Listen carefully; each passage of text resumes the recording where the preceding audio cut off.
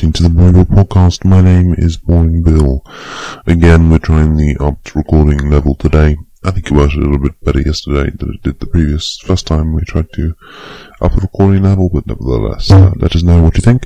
BoringBillPodcast@gmail.com or BoringBillPodcast@googlemail.com is the place to go.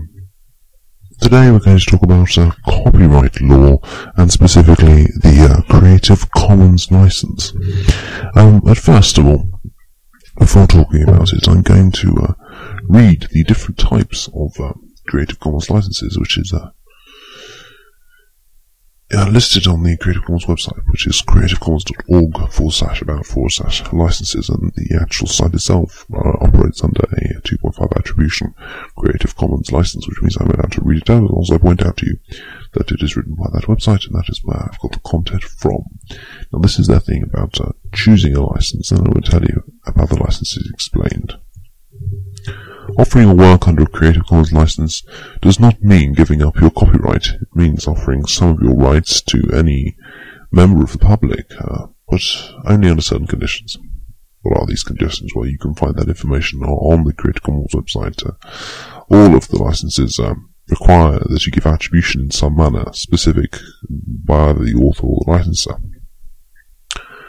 By attribution means that an attribution license means that you let others copy, distribute, display, and perform your copyrighted work, and derive works based upon it, but only if they give credit the way you request. An example would be Jane publishes her photograph with an attribution license because she wants the world to use her pictures, provided that they give her credit. Bob finds her photograph online and wants to display it in front of the page of his website. Bob puts Jane's pictures on his site and clearly indicates Jane's authorship. Our core licensing suite will let you mix and match conditions from the list of options below. There are a total of 6 Creative Commons licenses to choose our common licensing suite.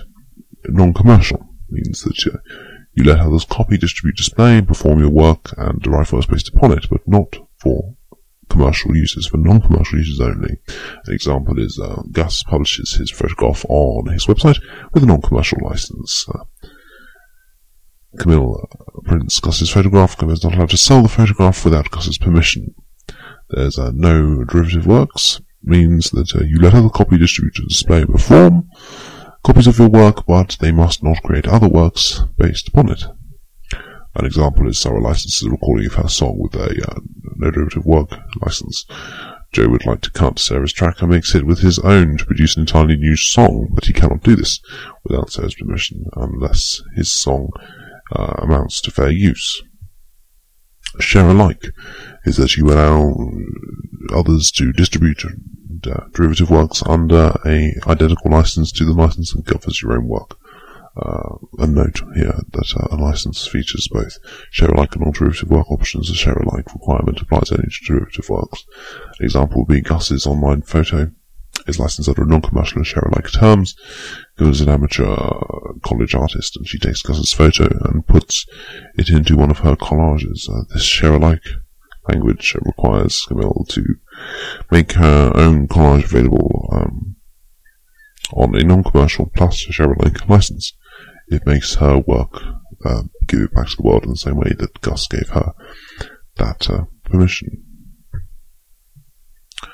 With regard to taking a license, when you've made your choices, you'll get the appropriate license expressed in 3 ways. One is a commons deed, a simple plain language summary of the license, complete with the relevant icons. 2, the legal code, the fine print that you'll need to use the license to make it stand up in court. And 3, the digital code, a machine-readable translation of the license that helps search engines and other applications identify your work by terms of use. That's basically the variety of licenses that you have there. This I'm pointing out is on the Creative Commons website, which is creativecommons.org. Well, once you've chosen your licenses, you then can publish your work. In fact, I'll tell you that the Boring Bill podcast does operate under a Creative Commons license, but we require it not to be used commercially and not to be remixed. And you can pass it on, but everything has to be given credit to us, is the is the thing that we do require. That is quite important to us. It's operated by the Creative Commons Foundation, which is it's operated freely. They're not for profit themselves in the way that they've created this sort of license. Also, the legal foundations for the domain I'll tell you about now, which is also on their website. The public domain. Creativity and innovation rely on a rich heritage of prior intellectual endeavour. We stand on the shoulders by granting and revisiting and reusing and transforming ideas of our peers and our predecessors. Digital communications promise a new exploration of the kind of collaborative creative activity, but at the same time expanding intellectual property protection leaves fewer and fewer creative works in the public domain.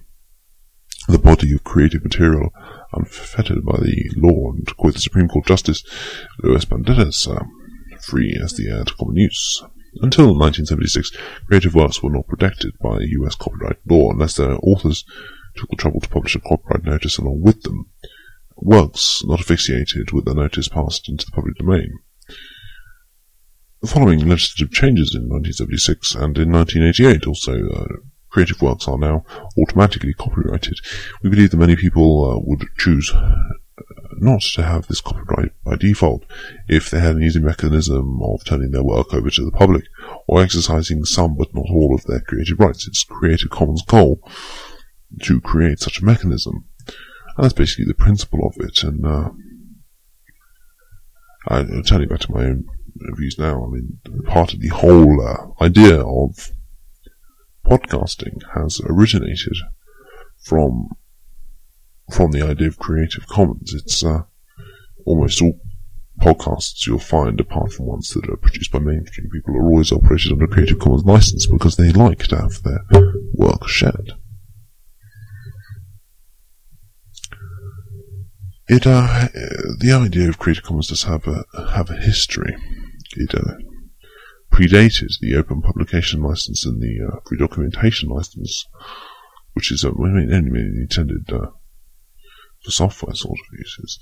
The Creative Commons people have been around since 2002 and are actually based in San Francisco. And they've been honoured by several different awards. You can also localise Creative Commons. I mean, it mainly comes from the USA, but you can also localise it to your individual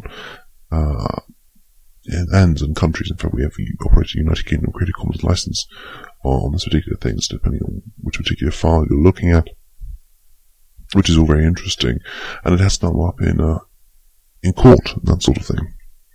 In previous times, all over the world, not just in America, although it's been very originated in America. You'll also find that in sort of music podcasts and things where there are new bands that want to get themselves out there, that they tend to use the Creative Commons license to allow the free spread of some of their songs to get themselves known, and then they start selling their songs to make them all sorts of money. Right, I'm sorry this is going to be a very short podcast today, not even 10 minutes long, I don't think, but to be honest, we're starting to run out of things to talk about, so please email your suggestions for shows to boringbillepodcast@gmail.com. I've been Boring Bill. Thank you very much, and sweet dreams.